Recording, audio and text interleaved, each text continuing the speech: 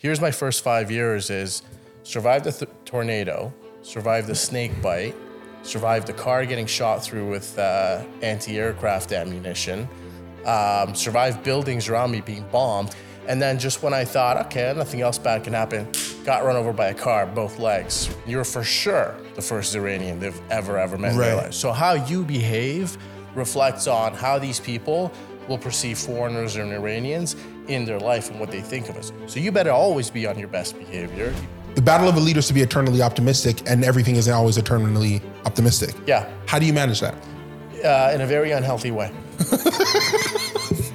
It sounds cliche, but it's like you're never going to stop learning. And so just have humility about where you are. Don't let people get into your head, and don't drink your own Kool-Aid, because you're never going to stop learning, particularly, in your professional life or in your personal life. Thank you guys so much for joining us again for another episode of Unlinear, where we track the unlinear path of our guests and probably delve in to some current events and topics. Today, we have the good pleasure of sitting here with Moini, who is the co-founder and CEO of Nova Risk, which is a property casualty insurance company. Maz, thank you for joining us. Thanks for having me. Look forward to it. All right, then. So I think, I want to delve right in. So from my experience as a young, my parents are Caribbean.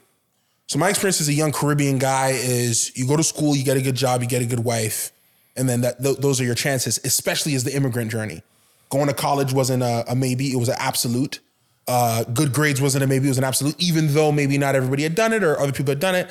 This is just what the immigrant journey was. We got here, let's make it work. I personally find that most immigrants have something similar in their upbringing, in the pressure of being a young person, which I don't know that people understand if they're not from that. What was it like for you? Because you came here older, or were you born back home? Because you're born back home and then come here later, correct? I was born back home. Back home being Iran. Yeah. And then I moved to Italy when I was a kid, when I was very young, around 5-6 years. And then I came to Canada when I was in high school. So by the time I got here, I was a teenager. Okay. And basically had to learn 2 completely different languages from zero. So initially, when I moved to Italy, spoke absolutely no Italian. So I had to learn to speak Italian, did my schooling there. And then when I came to Canada as a teenager, didn't know the culture, didn't speak the language. Luckily there's the ESL system here in Canada. So I went through that and picked up the language. But it was a couple of years that was actually pretty rough, because particularly as a teenager, not being able to communicate with anybody, it's tough. Like being a teen is tough enough as it is, never mind having to communicate, right? But again, like I said, luckily, Canada's got good support systems for that. Yep. But yeah, when I got here, when I was a teenager, it was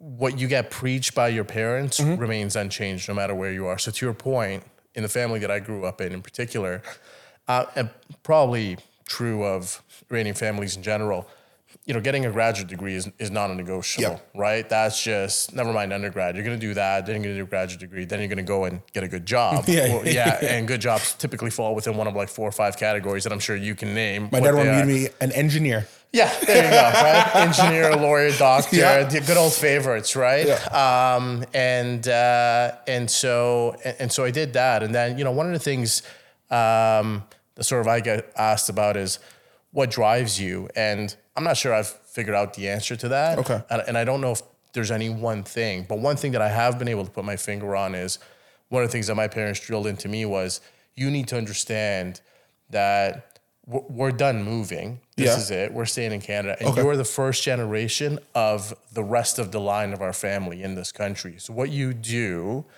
sets up or doesn't set up everybody that comes after you for success. So they had that conversation with you? Oh, yeah, all along. How old are you when because that's essentially a passing of the mantle. Hey, it's on you.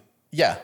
How old are you when you have that moment? Well, it even started before we got to Canada when we went to Italy. Because when we went to Italy, they sat me down. I was only like 5 or 6 years old then. And I said, hey, we're going to Italy. Yeah. This is in the early 80s. Okay. And they're like, we're going to Italy. Not only are we going to Italy, but we're not going to like Rome or Milan. We're going to a small town. You're the first foreigner these people have likely ever met in their entire life. Yeah. And you're for sure the first Iranian they've ever met in their life. So how you behave reflects on how these people will perceive foreigners and Iranians in their life and what they think of us. So you better always be on your best behavior. You better never be rude to anybody. You ever better say thank you 2 or 3 times, because you're representing an entire country now, not just yourself. You're representing both your family, your culture, your country. Exactly. You're everything. Yeah, so don't be an asshole. Okay. And so that whole conversation was, okay, like how you carry yourself is important, because you're representing more than just yourself, right? Okay. And that carries through into our lives today, right? You represent your family, you represent a business, you represent a charitable organization, whatever the case may be, right? So I thought it was really good coaching from early on, and what that got converted to when we got to Canada was, you are now the first generation of a line of Moinis that are going to come after you. So set an example, both from a business perspective, but also from an ethical perspective, whatever the case may be. So that's always driven me to be like, I'm doing this, whatever it is that I'm building, and that's what drove me into entrepreneurship. Is I want to build something, because whatever I'm building hopefully does well for me and my immediate family, but hopefully does well for children and grandchildren as well. I want to expand on that. So when your family brings you to Italy from Iran, why is it that you guys leave Iran? I think I know based off the years, but why did you guys decide to leave Iran? Yeah, the years are critical. You hit the nail on the head. So I was born in '79, which was the year of the Iranian Revolution. Yeah, okay. And when it first happened, I think, so I was born into a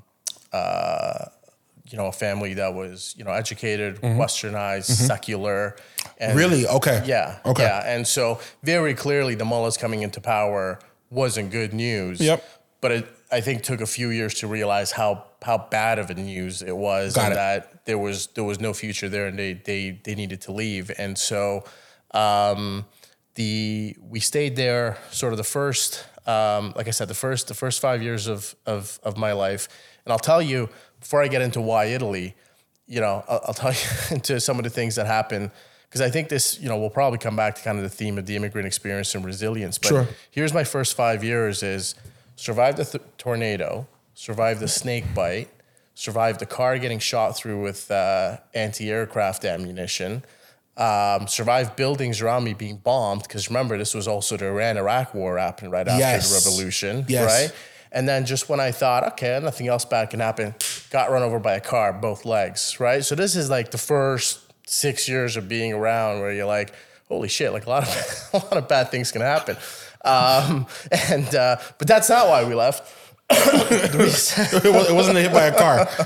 Yeah, the reason we left was, again, so my parents were like, the country's not trending in a positive direction. Yeah. And so we need to leave. And then my dad and his older brother, they've been educated in Italy. Like their parents have sent them abroad to get educated. Okay. So my dad, before I was born, had spent close to 2 decades in Italy doing his undergrad all the way to his PhD, started working in Italy. And it just happens by fluke that a company that he's working with in Italy sends him back to Iran to work on a project where he meets my mom, and eventually I'm born, right? Okay. So when we had to leave, Italy was a natural choice, and that's how we ended up going to Italy. It was a home that he knew, but maybe not necessarily for your mom. Obviously your mom probably super supportive, ready to jump on board. But if I'm reading this right, your dad is the only one who's going to speak Italian when you get over there. You would think so, but no. So here's why. Because where I was born, I was actually born in the middle of nowhere. So the reason I got a snake bite, your average town in Iran doesn't have snakes roaming around it, right? Okay. So the reason I was where I was with everything that happened is I was actually born on the Persian Gulf. So you hear, you might be familiar with the Straits of Hormuz. Yeah. Well, a lot of the world's oil travels out of the Persian Gulf and into tankers. So the Iranian government had contracted an Italian construction firm to build a port on the Strait of Hormuz to facilitate the export of oils, right? And the Italian company had basically built a compound. There's no town at the time. They had to build. So they built like a ghost city, or like a. I got it. What you're saying, like a city for the purpose of the workers. For the purposes of building a port and building an actual city. Got it. Right. So they've got this compound that they've set up. So I'm born and live on this compound with all Italians. So when my dad meets my mom, she brings her back into the compound. My mom is surrounded by not Iranians, by all Italians. All that to say, she learned how to speak Italian. By the time we got to Italy, she could speak Italian. Wow. So I was the only one that couldn't. Okay. Yeah. Any other siblings? My younger sister. Okay. Who was born, when we moved to Italy, she was an infant. Okay. Yeah. And where you said it was a small town, where in Italy did you go? So I went to what would today be considered a suburb of Rome. Okay. You're in the motorsport, so does the name Aprilia ring a bell? Yep. Is it Aprilia bike motorcycles? Yep. So the city's called Aprilia, no affiliation with the motorcycles. Okay. But it's about an hour outside of Rome. So, we were talking about this earlier where back in the day, an hour outside of a city was another world. Yeah, right? It's not the same. It's not the same. These days, it's probably a suburb. Yep. But, back then, it was a small town. It wasn't near a big city. Okay. And then so you get there at 5. Yeah. You spend, because you say you come to Canada as a teenager, you spend about 6 years there or more. How long are you in Italy for? I spent probably around 8 years because I came when I was 13 here. 8 years in Italy. Now, I remember, I've never had a child, but of what I hear of child rearing, 7 to 12 are key. 0 to 7 is like habit building. 7 to 12 is identity building. This is how it was told to. This is my father's logic, at least. Okay. At 13, is it easy for you to leave Italy? Or is it hard? Are you ready to go to Canada to carry this mantle for your family? Or were you very much ready to be an Italian for the rest of your days? I'm not sure that at 13 I identified as anything, whether it was Iranian or Italian or anything else. But what I do know for sure is I didn't want to come because I didn't even know where the hell it was. I mean, I remember my dad coming home and saying, because he talked about it, he signaled it. He signaled that we're going to move, and the reason for it is because if you know anything about Italy, you know that it's not a meritocracy, right? It's who you know or who you can pay to get ahead. Yeah. And so he was like, I don't want the kids growing up in this. I want the kids to be able to get by their own wits and their own intelligence and education. Capitalism, meritocracy, whatever you want to call it, right? And so he was like, yeah, so this isn't it. Like the older kid's getting old enough that we need to start thinking about where he's going to go to university. Okay. And I don't want him going to university here. And so he started doing research on places to emigrate to. And I remember he had this distinct memory. He came home one day and he threw down a booklet that had what I didn't realize at the time, but I know now, was a picture of the Rideau Canal in Ottawa, people skating on it. Yeah. And he was like, this is where we're moving. We're moving here. We're moving to Canada. And I literally had to go up to first of all, I cried. And then the second thing I did was I went to my room to pull up a map to see where the hell Canada was. Because I had no conception of where it was. And I was like, and I remember the only solace I found, I was like, oh, I'm going to be close to New York City. That's great. I've always wanted to go to New York. Okay. But that's about it. That's all I had. And so when we moved here, I thought, wow, this is the one ugly ass place. Right? Like it's just the worst weather, no architecture, where the fuck are the museums and the art? Because I think something like 70% of the art patronage in the world belongs to Italy, right? Mm-hmm. So like you could throw a stone and hit something that's 1,000 years old. Yeah. And I remember coming here in Toronto, Toronto's really evolved as a metropolis the past 10, 20 years. But you get here in 91. You're here in 91. So 91 Toronto is underdeveloped. Regent Park probably. Yeah. It's getting a bit overrun at that point. That's pre-Raptors. Recession. Yeah, recession, 13.5%. Yeah. If you're here, is that Bob Ray? Is that Ray Days? Yeah. Is that Bob Ray's? Ray Days. Yeah, okay. Ray Days. That's a tough time. It's not a great time. It's not a great time to get here in January. Yeah, that's a tough time. That's tough. Well, the Jays, I think the Jays would have just won the World Series. They're about to win one. They're about to win one. I was here for that. I was here for that. Yeah. And so, so I was just horrified. I was like, I don't understand why we're here, what we're doing, and I can't communicate with anybody. So it was not great times to start. Do you go straight to Toronto, or are you in a suburb? Are you in Woodbridge, Richmond Hill, Scarborough? Thornhill. Your father sounds like a very employable individual. Does he have a job in the big smoke in Toronto, or is he working out in Thornhill, or what is his employment at this time? No, I mean, I think that's what, you talk about what builds resilience and mental toughness and not making excuses. Yeah. I look at, a lot of people kind of look at me and they're like, well, you're tough and you're resilient, you've achieved a lot. And I'm like, no, I haven't. Look at what my parents did, right? My parents not only moved once, moved twice. Yeah. When they moved from Iran to Italy, there was connections in Italy to help with settlement and jobs and all that stuff. Because they'd gone to school there and and we actually had some family there. Yep. Plus working for the company that had that Italian base. I would imagine being in that Italian town helps a bit too. You got it. Yep. So the connections are there. Yeah. You go from Italy to Canada, there's absolutely no connection. You're not talking about leaving a comfortable life in a country that you understand culturally, you speak the language, to a country that you don't understand at all. You have no connections. It's just you're doing it purely for the kids. You think about like the resilience and the balls it takes to do that. I'm not sure I'd have those balls. I'm not sure I do. Right? 2 kids in, probably. I mean, 2 kids in is tough too. Yeah, 2 kids in is tough as well, right? So it was just come here, sort of liquidate what you've got, come here with the nest egg, no job, and figure it out. And that's what they did. Figure it out. For those who don't know, I mean, obviously interest rates are doing what they're doing right now. 1991, Canada, 13.5% interest. Yeah. With a mayor, Bob Rae, we were kind of joking about it. Bob Rae was a very NDP mayor who was running a great deal of social programs. And I don't think that the society or economy or the population density was enough to handle it. So you started to see aggressive things happening. This is the beginning of teachers going on strike, services getting. I mean, I think they had a garbage crisis at some point. I mean, this is a different Toronto. Yeah. But it's also just infusing that sort of immigrants perspective. It's also an influx of people coming from a lot of different places in the world.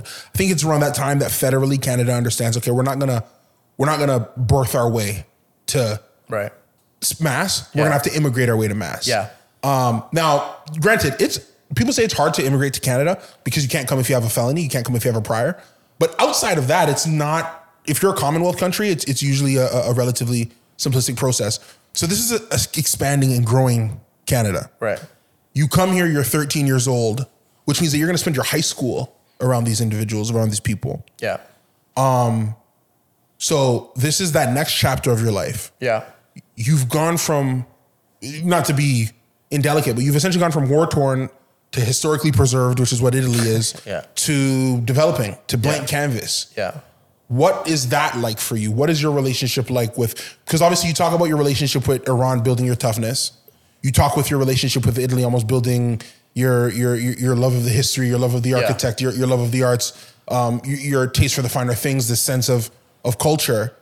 And in Canada now, there's this new emergent culture. What is that like for this young man who's, taking from so many different sort of vantage points? Yeah, I'm not sure that I could put my finger for a very, very long time on what exactly Canadian culture is. Yeah. I mean, I know it's a bit of a joke because most Canadians probably would have a hard time. Like, it's the whole thing. What does it mean to be Canadian, right?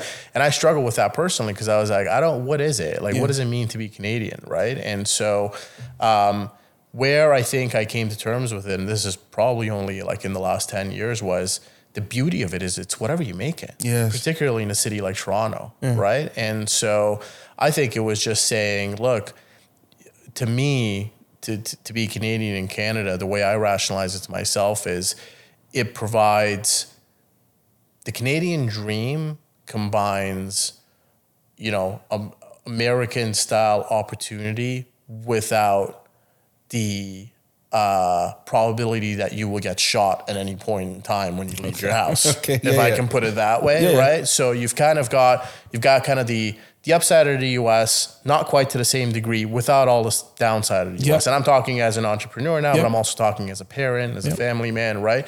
And so when I got into my corporate career and, started having a successful corporate career, I had the opportunity to relocate to Asia, to relocate to Europe. And that's when I realized how much I like Canada, is because I had the choice and I made the conscious choice to be like, I've been those places and I would not choose to raise my kid in those places. I realize how good I've got it here. And so that was one proof point, if you will. The other proof point was when you work for multinational corporations, you always have people cycling in from other parts of the world. And these guys would come in and they would never want to leave. They would come to Canada on a secondment for 2, 3, whatever years. Secondment would be up and they'll be like, can we find something for me to stay here? I don't want to go back to London, to Milan, to Hong Kong, wherever I came from, because I like the quality of life here. And I was like, yeah, well, you know what? This is what Canada's all about, right? It provides that, that safety, that stability, and Canadians are, so they're fiscally conservative and socially liberal, right? And that's the balance. And if you're okay with that balance, it's a great place to be and a great place to thrive. Fiscally conservative, socially liberal. I like that touch point. Yeah. I think that's a very interesting way of saying what Canada is. Most people who complain about Canada, I always argue, haven't actually lived anywhere else. they've vacationed other places. Right. And they're using their vacation experience to besmirch Canada. Canada provides a great deal. I tell people all the time, I would not be me if not for the fact that I was Canadian in the ways that society was able to both help and hurt me, right? Because you got to develop your hardship in a certain way. Yeah. I'm a totally different person if I'm in Atlanta. I'm a different person if I'm in New York. I'm a different person if I'm in LA. I'm definitely a different person if I'm in London. I'm a different person if I'm in Paris. I'm a different person if I'm in the Middle East. Canada's the one place because of that immigration component, you're somewhere else, but you can feel home. Yeah. I mean, I've never been to Iran. When I speak to people, they have their nest egg of people. Like, I've yet to meet, at least in Canada, it is rare that you meet someone who's a silo. Right. What I mean by that is, you know, if you go to China and you see a person who looks like myself, Nubian black, and you say, hey, we're your friends. They're not usually going to have a convent of other Nubian black individuals that they're connecting with in this culture. It's usually they're assimilating, which is, there's nothing wrong with that, but that's just what those other countries provide. Canada is one of those where you have your core and you're choosing to sort of mix. Yeah. So there's no assimilation, there's mixing. Mixing provides learning. It allows you to create something new, which I think drives us to how, before we transition, because obviously you allude to, you have a successful corporate career working for one of the largest insurance companies in North America, a Titan name. I'll let you mention it if you want, but a Titan name, very comfy, working under, you know, some people that you respect, things adjust, you make a decision to go out on your own. Yeah. How hard was it for you? Because obviously when you work in an enterprise like that, you are a part of capitalism. Yeah.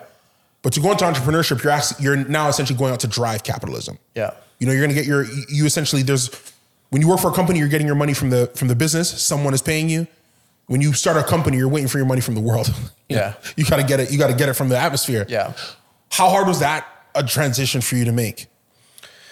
It was, you know, let me go back a step. Something that you said, because I want to pick up on it before we get into the transition. So, because I think you've hit the nail on the head. Just go back on the Canadian discussion, because one of the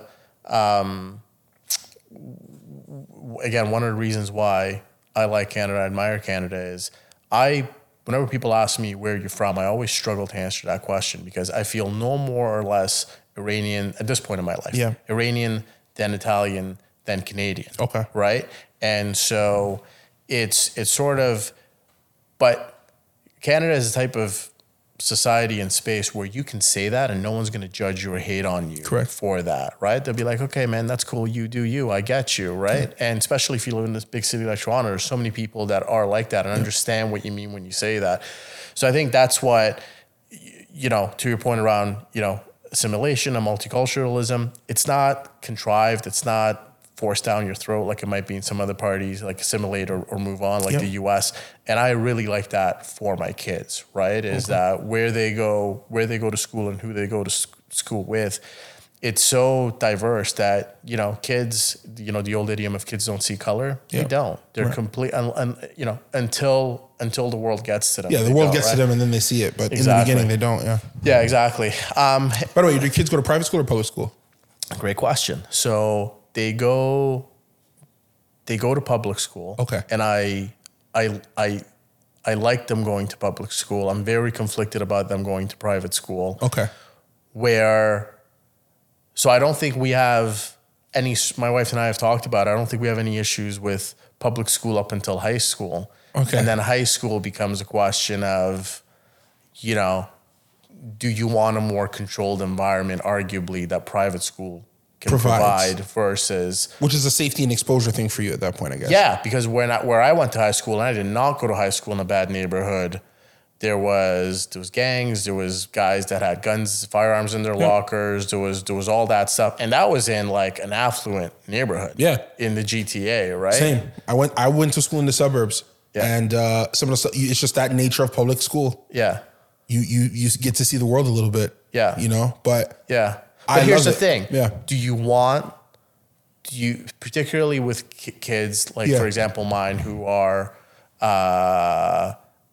what's the word? You know, they're fortunate, right? They're living, growing up privileged lives, right? Yep.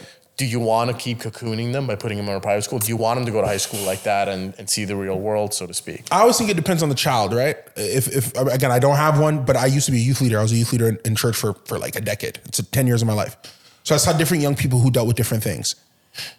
You earn the right to send your kid to public school if you're a very present parent, because they're going to spend about 6 hours of the day there. They're going to come home. You better be able to feed another 3 hours at home, focused, not kind of around, a focused 3 hours. Then I think you're fine. Because though I was exposed to a lot of things in high school, my home messaging offset it so aggressively that I really was able to pick and choose. Okay. Does that make sense? Yeah. Absolutely. So I did. So for example, this is one that I'm embarrassed to say it now, but I'm in high school. The big thing that's happening is Crips and Bloods, like this gang affiliation thing. So you're either red or blue. I knew enough to know, okay, I'll probably wear a bandana, but I'm not going to wear red or blue colors because I'm not going to alienate myself or link myself to any one of these two groups, because I do kind of understand where that goes based off what was told to me in my home life. Yeah. But there are ways that you want to find tribe as a young man. Right. Little things like that, you know. My parents were also, I mean, this just happened to be my thing. I was very involved in church. So every Friday I had somewhere to go, and I was a volunteer, and then all day Sunday, and then you have Wednesday Bible study. So 3 of my days are connected to this messaging that's consistent with what my parents are saying. And then, yeah, sure, I got my 5 days at school where I'm playing sports teams and stuff, but then you're talking to your other, hey, do you go to church? And then the conversation just kind of evolved. If it was a free open canvas, like I just go to school, come home, and I wait for my parents to, you know, and then we eat together maybe without the messaging, it'd be different. Yeah. It would have been dramatically different. That's a great way to look at it. Yeah. That's a great point.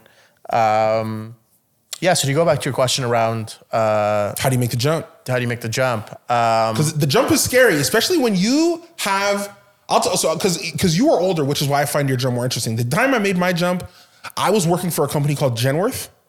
I had finished college about 2 years prior. I was a regional auditor for Genworth. So I was auditing mortgage bank approvals and I was assessing risk. It was a phenomenal job. I had a company card. At 23 years old, I was making a 6-figure income. So I remember thinking, not even 23, I was 22. Yeah, 22, 6-figure income. I remember scaling it out and thinking, okay, I'm going to do this for 8 years. They like me. I know how to play corporate. I know how to play politics. I know how to do that. I'll get the big job. 8 years, I'll get close. Yeah. And then, you know, they give you the chart. So I Google it and you take a look. $350 a year. $350 a year regional guy. Wasn't happy. And I remember just thinking that if I master this lane that I'm in right now, I'm going to get $350 a year and the big job. By the time I'm 30 or 32, I don't want it. Yeah. That was the moment when I said, okay, I got to make the jump. Yeah, I had that. Okay. That was one of the drivers. But for me, I mean, to take it back, you know, you don't always. So here's the thing: there's somebody in my network right now who had a great line. They told me, they said, you know, it's always good for your kids. They were giving me their parental wisdom, right? And they had like 3 or 4 things they wanted to pass on, and one of those bullets was, you want your kids to have a mentor, and that mentor can't be one of their parents. Okay. Find a mentor for your kid, somebody that you like for the kid to look up to, that the kid can connect with, that can be a positive influence in their life. That's not mom or dad, because mom and dad are always lecturing and this and that. Somebody that they admire. You want your kid to have that. Yeah. And I thought about that. I thought, first of all, it's a great line. And I thought about myself, and I was like, I definitely had that. And who I had was my uncle, my father's brother in Italy, who was a very successful entrepreneur, put his kids in a top-notch private school. Okay.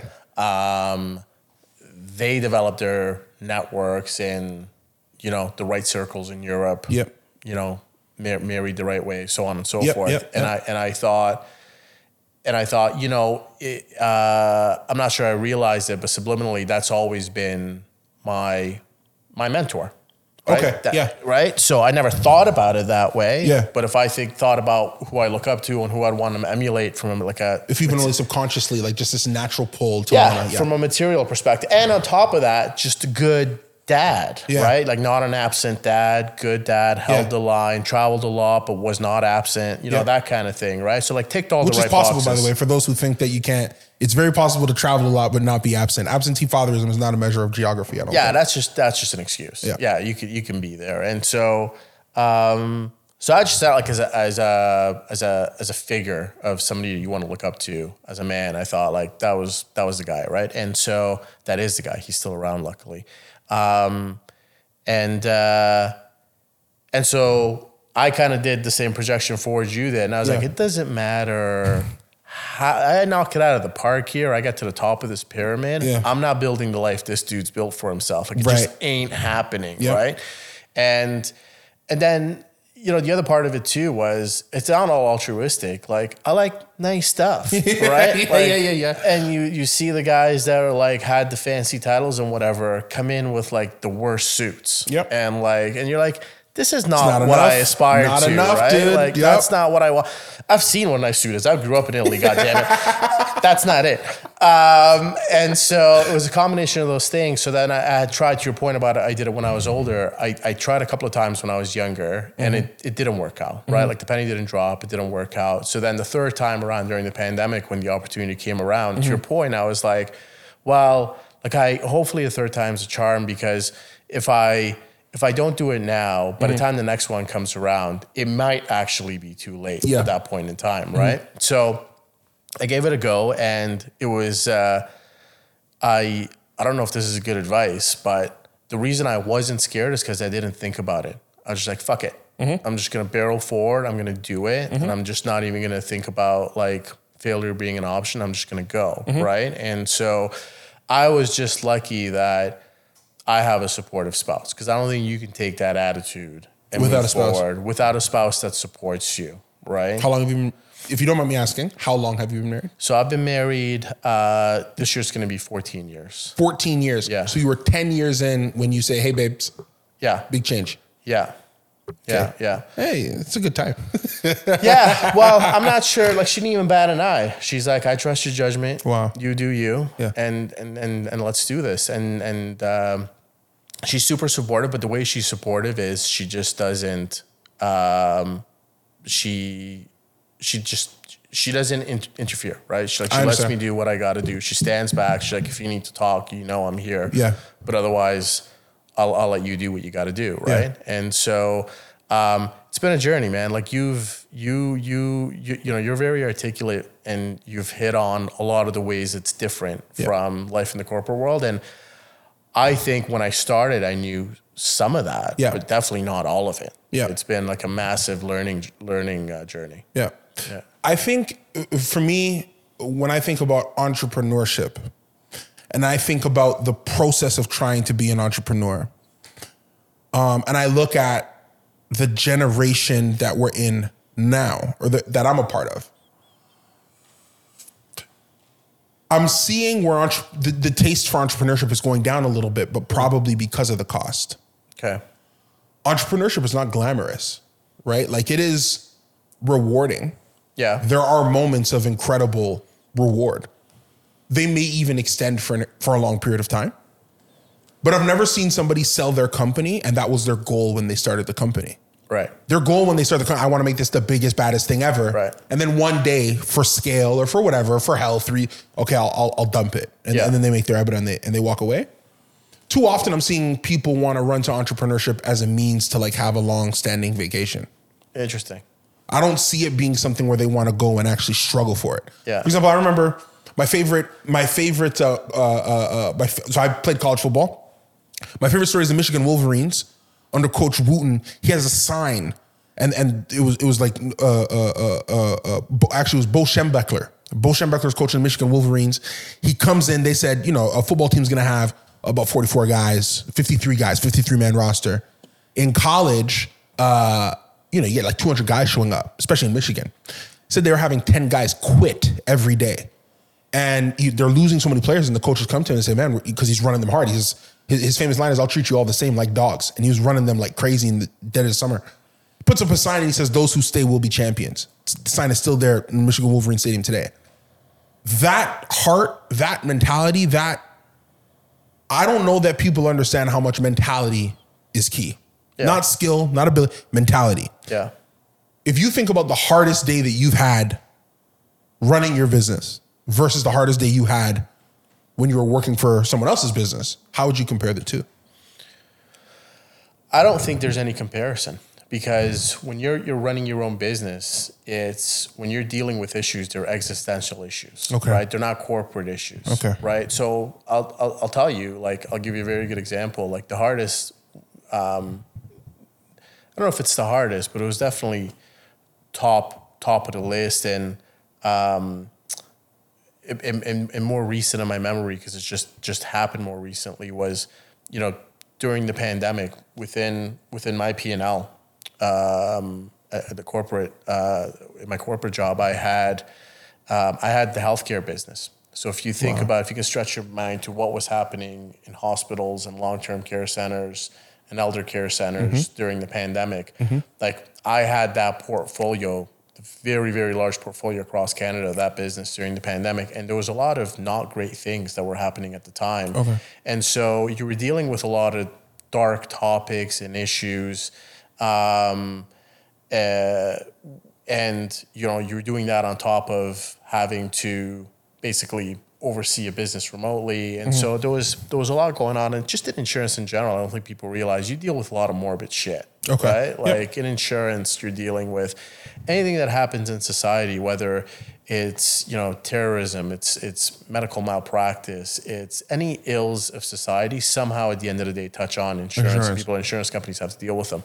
And so you deal with all that, but it's you deal with it in a way that you can compartmentalize it, and it's over there to a certain perspective. Whereas I think within an entrepreneur journey, it hits home a lot more, because it's sort of like a lot of times, particularly when you get going and early on in the journey, it's existential stuff that you're dealing with, right? To your point, if you can't raise the capital, the key ain't gonna open the door tomorrow, right? If you can't raise the capital, people who believed in you and have followed you to come and do this thing aren't gonna get paid, because you're not gonna make payroll, right? So I think the challenges are, from my perspective at least, I think it's a lot more real and it's a lot more difficult.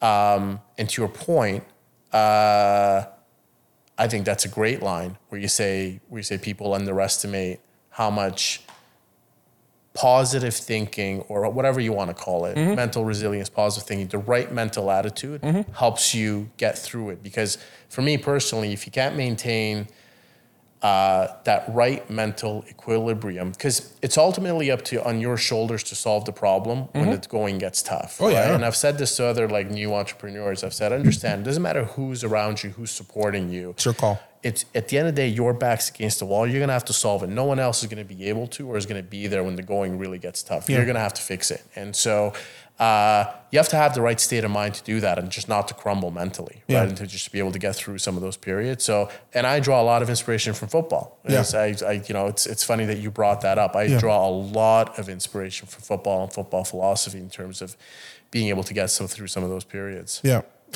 Random question, as a young guy, young unmarried guy talking to another entrepreneur who is a married guy, if you were unmarried and running your business, do you think it would be easy for you to find a spouse?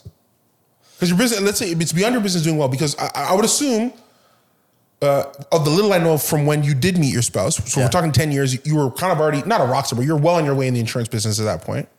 So there's a level of stability that you must feel. That stability is what drives a lot of men to say, nah, I can do it. I can take on a woman. I can look at me, I'm doing okay. If you're single, unmarried, but running your business with everything we just talked about, do you think it'd be easier or harder for you to have gotten married?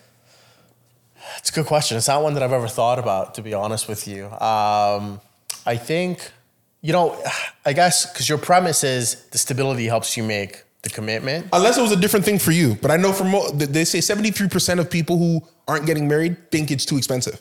73% of the demographic 18 to 45, they're not doing it because they think it's too expensive. So I'm assuming you were in that 27% thinking, I got it. You know what?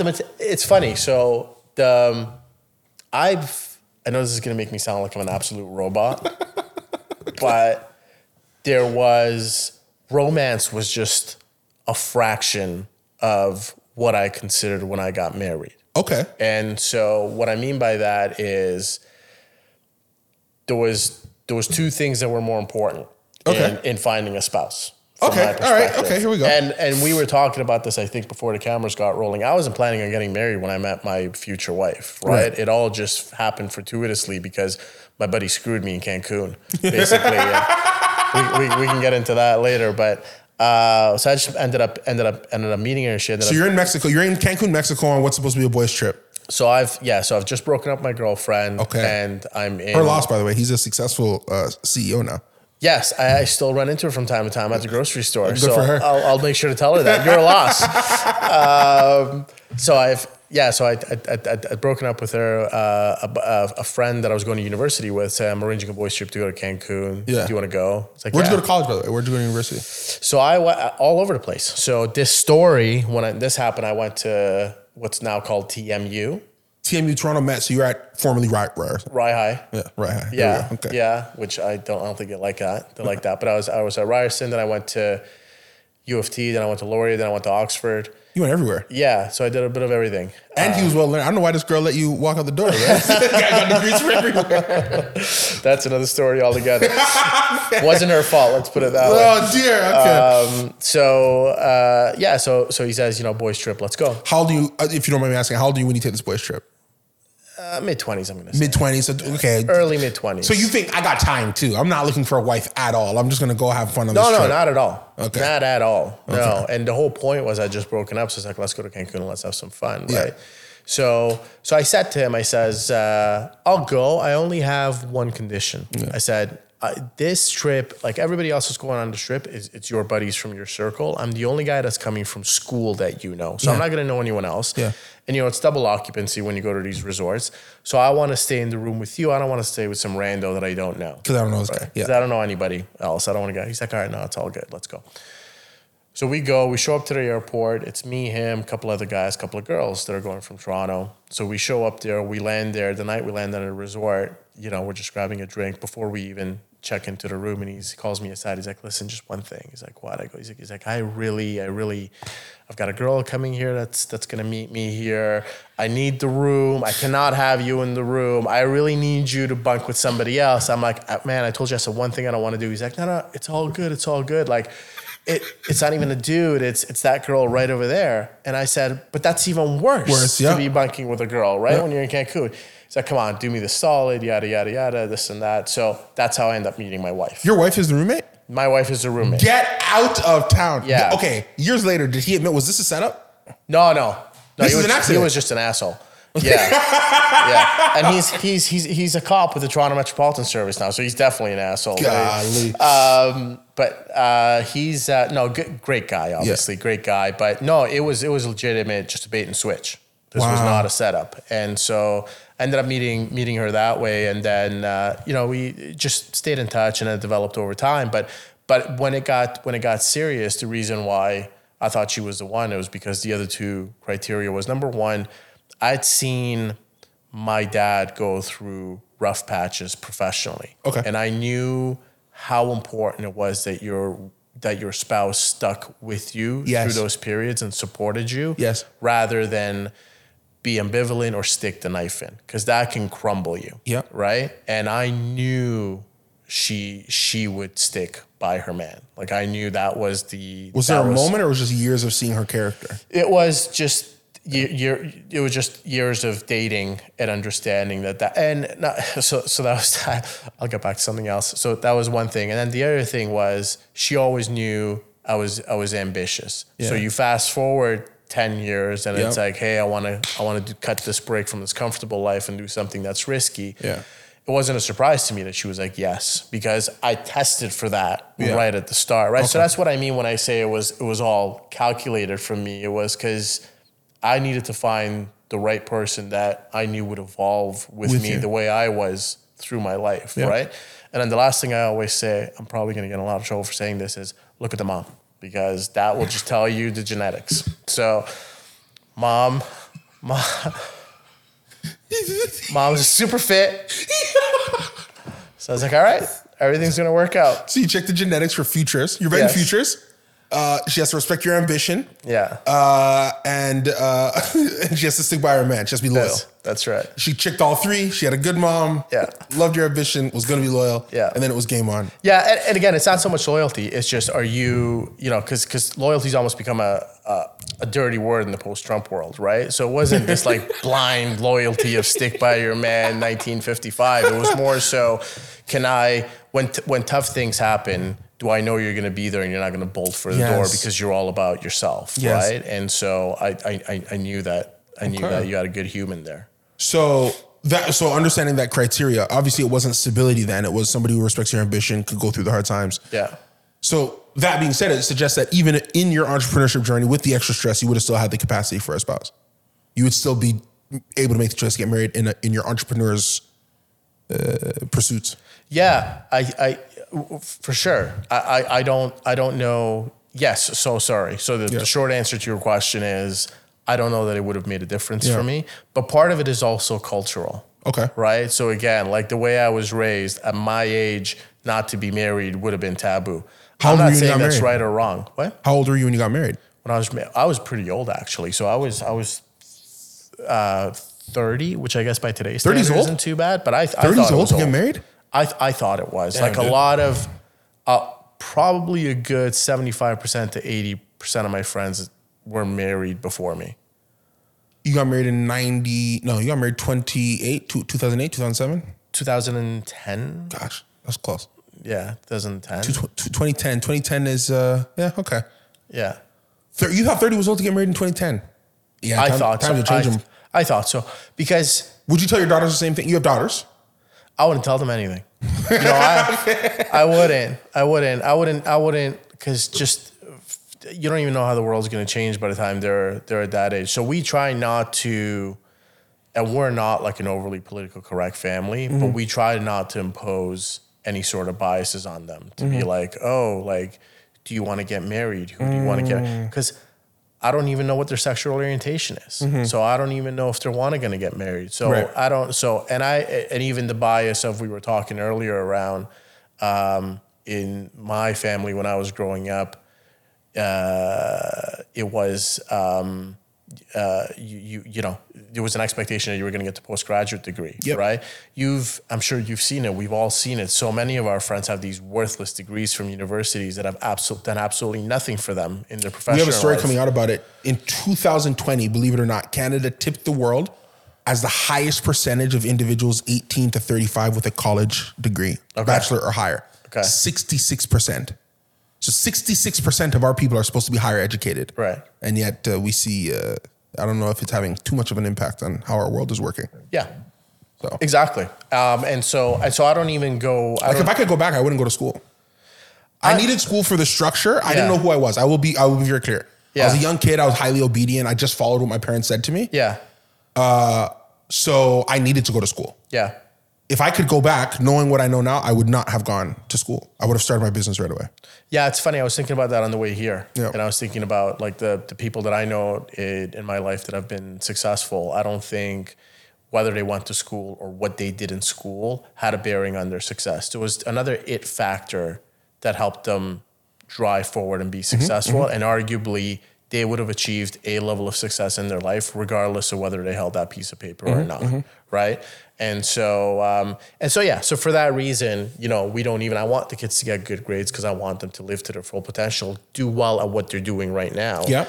But not because we're driving, you know, the tiger mom culture of you've got to have a 99% average because you got to get into like the best school ever and this and that. So people talk about that, right? They talk about the tiger mom. Tiger Woods talks about his father. You know, the Williams sisters, they talk about their father.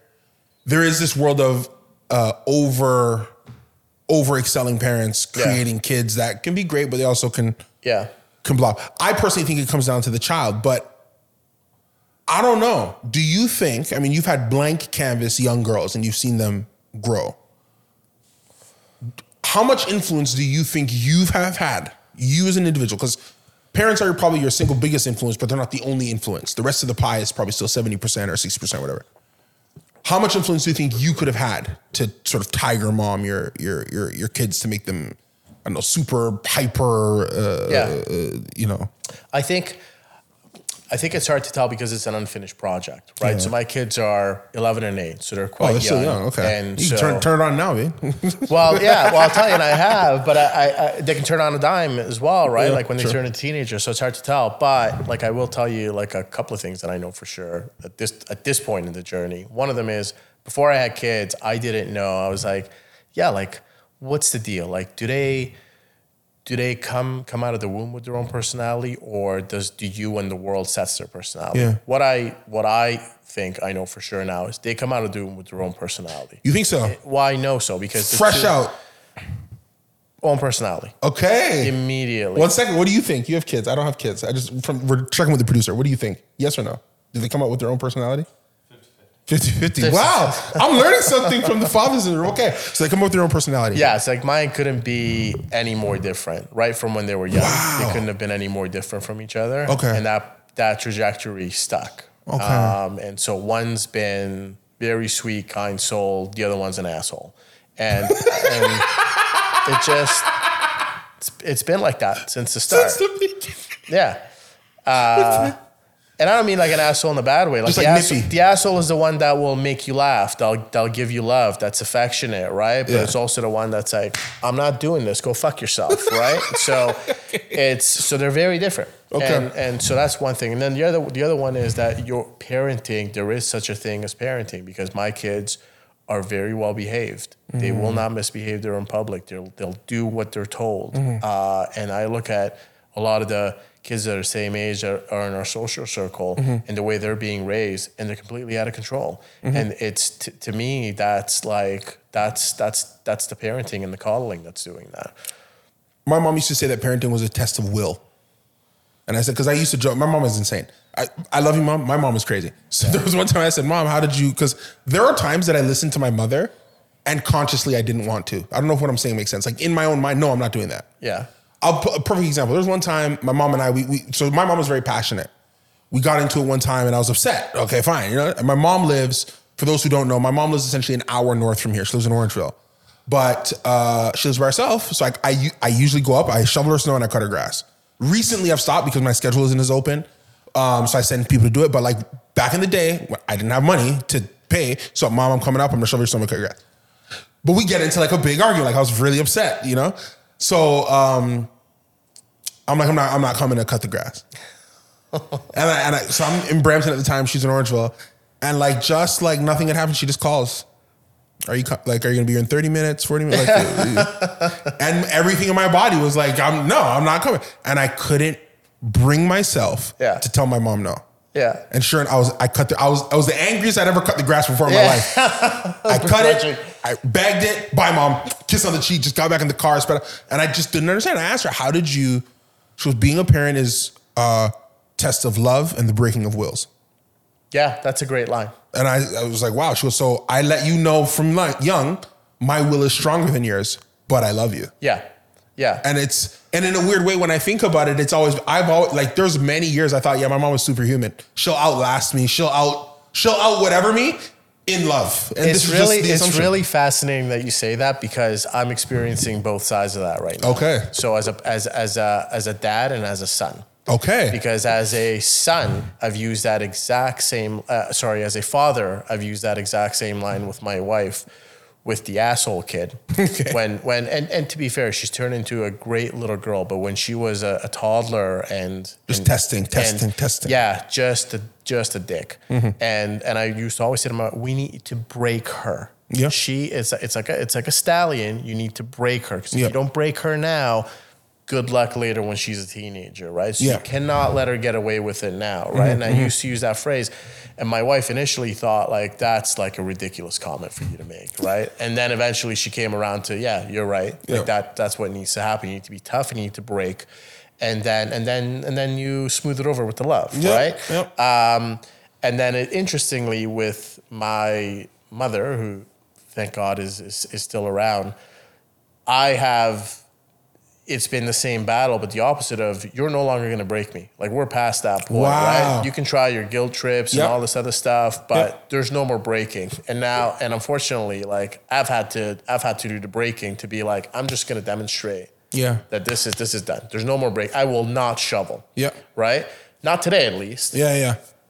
To demonstrate that I've broken. Yeah. Then I'll come and do it tomorrow. Okay. Because memories should be short because it's family. Right? Yep. Yeah. One of the things that I've been struggling with, which is why I love talking to other entrepreneurs, other operators, because I think there are people that run businesses and they work in the business, not on the business. I love talking to those people who've taken that extra step where they work on their business. They're vision casting, they're building teams, they're sequencing up 5, 6, 7, 8, 9, 10 years into the future. I think that's a different game, if you understand what I mean. And I'm not besmirching anybody. I mean, there's always that time when you're working in the business, then hopefully you graduate to working on the business. Yeah. All that mental capacity as an operator, all the information you need to hold, all the ways you manage your staff. I sit at a point right now where I think, just because we're talking about marriage, children, if I don't get married, I don't think I'll ever be truly vulnerable with somebody ever again. Now, it's not to say I don't have mentors or people that I talk to, but there's that power dynamic. There's that structure as an entrepreneur, as an operator that I never want to break.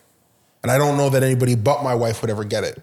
Okay. I'm curious what that's like for you, having your wife who is supportive, but also you have a co-founder and partners. What is your journey like with how you flow information, how you flow your pain, how you flow your frustration? Because the battle of a leader is to be eternally optimistic, and everything isn't always eternally optimistic. Yeah. How do you manage that? In a very unhealthy way. What do you mean? So I am not the one to offer advice on that topic. What do you do? What do I do? Oh, you don't want to know that. No, I'll tell you. So I'll tell you what I mean by that. So it's only half a joke, actually. I'm only half kidding. I am very bad at. So here's an example. I never talk to my wife about work unless it's something that I need to give her a heads up on, because it will impact us jointly in some way, like financially or hey, there's this business trip coming up that I need you to join me on. Then I'll tell her. But otherwise, I will never ever talk to her about work at all. Okay, Godfather 1 ending. Never asked me about my affairs. Never asked me about my business, but not because obviously I'm out there whacking people, but it's just I'm not talking. I don't talk to anybody about anything. So and it's just part of my personality, right? It's not because I'm trying to hold my cards close to my chest, or I would love to be able to go home and just talk to my wife about how my day went. Why don't you? I don't know. And that's what I'm saying. It's not healthy. So I'm not suggesting that it's anybody do that, because I think it would be very healthy. I think I aspire to do that, but I have some sort of mental block that I don't really talk to anybody about anything unless I absolutely have to, including the closest people in my life. Right? So it's, the old idiom of the immigrant mom. You ask her, what does your son do? He does computers. That's, if you ask anybody in my life what I do, they have no idea, zero idea what I actually do, because I don't talk to anybody about it. Right? But that hasn't held me back from being vulnerable, because in my life, I had, in my corporate life, very good mentors and coaches that taught me that if you are not vulnerable, nobody is you will never be a leader, and no one's ever going to follow you if they don't see that vulnerability in you, right? And so we've built a great little team in my business. There's a lot of transparency. There's a lot of hierarchy. You introduced me as a CEO. I'm not a CEO, not because I'm not one day to day, because I don't like that title. I don't like people calling me a CEO, so I haven't given myself that title, right? And so we're trying to create that culture of vulnerability, transparency. We talk about what's going on in the business, good or bad, and people appreciate that. So I've learned that. I've learned how important that is, but I don't exercise that in my private life. That is interesting for me to hear. I identify with it probably more than I thought I would. Because you're right. I always say that this is my personal manifesto. The secret from where you are and where you want to get, there's two things that you have to master. One is you have to have a huge view of yourself. If you see yourself as large, you're already on your way there. But the second part is how you sell it to people. If you can't sell anyone else that you're as big as you think you are, game over. Yeah. Because it takes people to help you get there. Yeah. Right? For Caesar to be Caesar, people had to elect him. Yeah. For the king to be the king, there needs to be you got to sell it to them. You have to sell people, hey, it helps you if you let me get over. Yeah. Like wrestling. So if you can't sell it, no way. And if you don't see it, no way. So two very huge things. Yeah. When selling your story to people, you got to be vulnerable. You have to. Yeah. That's the vision. That's the joy. But again, I go back. This is just, it could be my own personal view of how to be an operator. You can find any person across the street to find problems, which is helpful. It's always good to have a red team. But leading requires optimism. Yeah. It requires optimism, almost thinking on your feet. Yeah. Immediate optimism. Yeah. But then what do you do with that? Because let's say you're with your team. Hey, don't worry about it. You digest something, a big blow, huge body blow, haymaker of a thing. Didn't see it coming. It's happened to me a couple of times. Tuesday, all right, well, this sucks. But don't worry about it. We're going to chew it with granite. We're going to spit it out. We're going to survive. Yeah. Okay. Team is good now. Team is going to go execute. You've done your job. Yeah. You're now back in your office. Yeah. What do you do? With the reality, because you sold it, you did your job to your team, but what do you do with the real emotions that you're feeling? I bottle them up real tight, and I hope they don't come off in the wrong spot. I don't know. I haven't given myself the permission to pause and have those moments of reflection yet, because and I'm not saying this is right, and I'm not making excuses, but I've just been too busy running, it feels like. Yeah. If just too busy running. And I feel like the time will come for that reflection. There'll be a trigger point for it. Yeah. Without me having to sign up for a yoga retreat and force it in a contrived way. Yep. A trigger will come where that reflection will happen. And unfortunately for me, I feel like it's going to be a tragic trigger, right? The loss of somebody, one of those things that causes you to be like, all right, fuck it. I just got to take a step back and think about stuff now, right? But it hasn't right now. And I couldn't agree with anything that you said, because it does take a lot of energy to be eternally positive, to be able to sell a story, but not sell it in a way that's fake, because you actually do believe in it, right? And to fake it till you make it. All those things take a tremendous amount of energy. So that's where I focus my energy. I don't focus my energy on the self-care and self-reflection. Wow. And that's, like I said, I recognize that's not a good thing. And that's probably something that I need to work on a go-forward basis. So that's probably sort of an area of opportunity for me. But I feel like so far, at least, it hasn't been, the bottle up thing.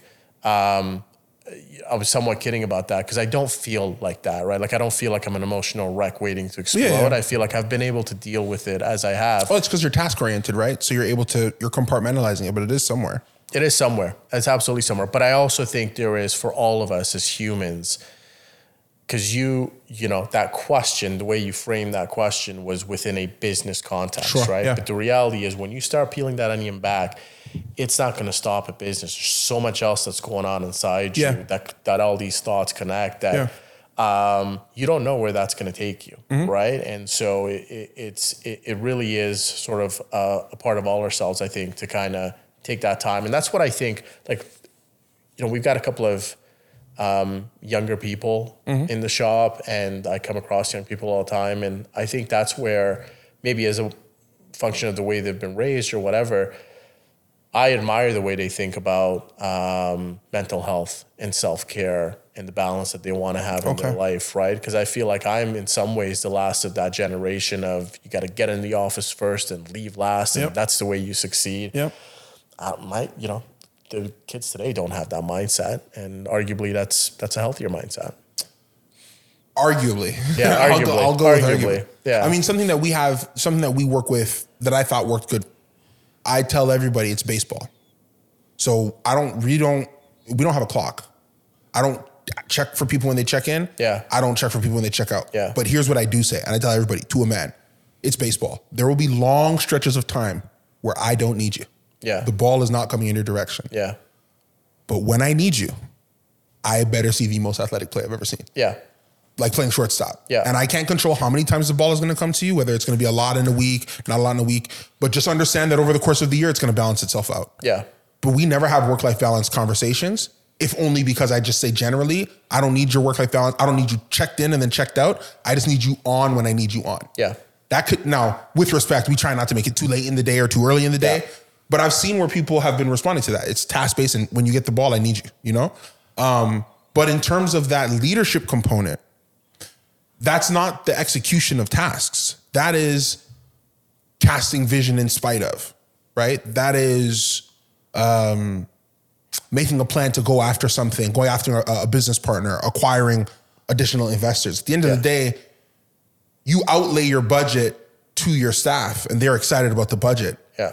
you do the work of making sure the budget is the budget. That's, you know, so it's interesting for me to see that. I mean, it is, I'm actually surprised. You've actually caught me off guard because I assumed, at least for myself, I assumed that the family would have been that respite, that exhaust. Now, don't get me wrong. I do believe in I'm going to get canceled for this. I do believe in the traditional sense that if I was married, I wouldn't tell hold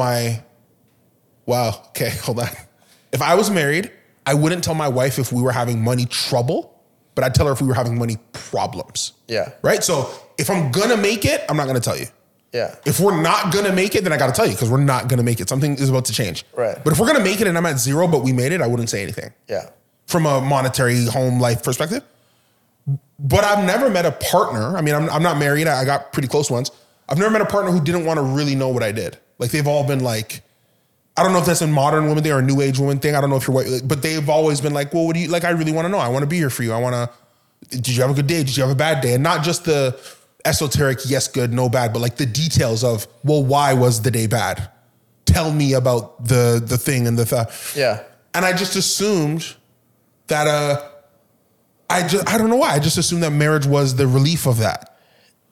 But I guess it's not. And I'm sure it is for a lot of people. But what I'm saying is I found the right girl for me because I know you have to know yourself to be successfully married. Yes. Right? Because you have to know yourself and you have to know who's going to make a good partner for you. Right. And I found the person that was the right partner for me. And let's be clear, my wife is not a shy, stand by her man type of woman. She's a professional. She's also a carpenter. That's not her job, but she's also a carpenter. Yeah. And she's something needs fixing around the house. She's the one that does it. So she's the boss from that perspective. So she's not like a shy, demure person by any means, but she also is secure enough to feel like when you got to tell me something, you'll tell me. I don't need to bust your chops about it. Wow.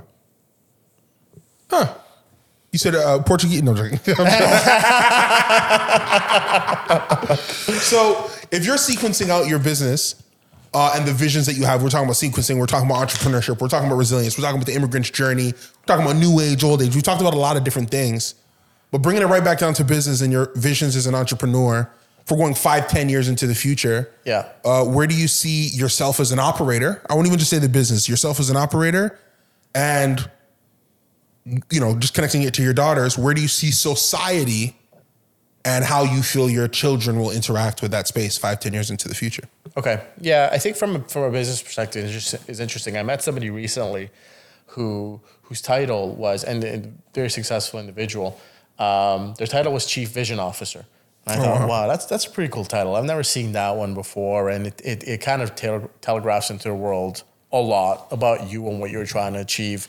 And I've been in charge of, setting strategies and steering ships my entire career, but I've never been somebody to stand up in front of a room and say, I've got a vision and this is my vision. Right. I've not because I don't, but I think it just, to me, I put things more in practical terms. And it's like, when you take the next step, then think about the next step. When you take the step after that, then take the next step. And I'm not suggesting that's the right way to do things. It's just my MO in terms of how I operate. So I've been, very fortunate in my relatively short entrepreneur journey where I've had, it's kind of like the tush push in football, right? Mm-hmm. Where you're the tip of the spear and then you got a lot of people behind you that are pushing you. So I've been fortunate in that the investors we've had in the business have been really great supportive people that are stacked behind you that are helping push you forward, right? As a person who's the operator in the business. And so my first task is making sure those people are rewarded for the trust that they've put in me and into the team. So that's the first thing I want to achieve. Then beyond that, I think when we look at it more holistically going forward, I appreciate, you always need to be humble you don't have to be, but it helps to be humble in life and have a different perspective, have a balanced perspective of where you are. So, even if the business is a resounding success, which it's on its way being, and I hope it will be, I don't consider myself to be successful because the way I take myself down a peg is to say all I've done is I've made the pivot from being sweat equity to being a capitalist now, where I now have my little capital pot that I can invest in something else. And when I've done that successfully once or twice, now I'm an investor, right? And once I've done that, now I've got maybe the experience and the wisdom to be a director on a board and actually have something to contribute beyond the operational, because I'm an operator now, right? And so I think to me, it's just this never ending journey of learning. And maybe to connect the thoughts to your question about kids, I would hope to pass that on to the kids as well. It sounds cliche, but it's like, you're never going to stop learning. And so just have humility about where you are, and don't let people get into your head, and don't drink your own Kool-Aid, because you're never going to stop learning, particularly, in your professional life or in your personal life. That makes sense. I think those are wise words. Maz, this has been fantastic. You wouldn't believe it. We already made it to the end. Is there anything that you want to plug or promote before we let you go today? You know what? I'm an insurance nerd, and I don't think I want to bore anybody that's listening with insurance stuff, but look me up on LinkedIn. If you want to connect, please do. I'm always happy to make new connections and grow the network. Wonderful. Thank you guys so much. This has been another episode of Unlinear. If you like content like this, please like, comment, and subscribe. If you want to see more, I'm sure there'll be clicks all over the place for you to see more, and we'll catch you next time on Unlinear.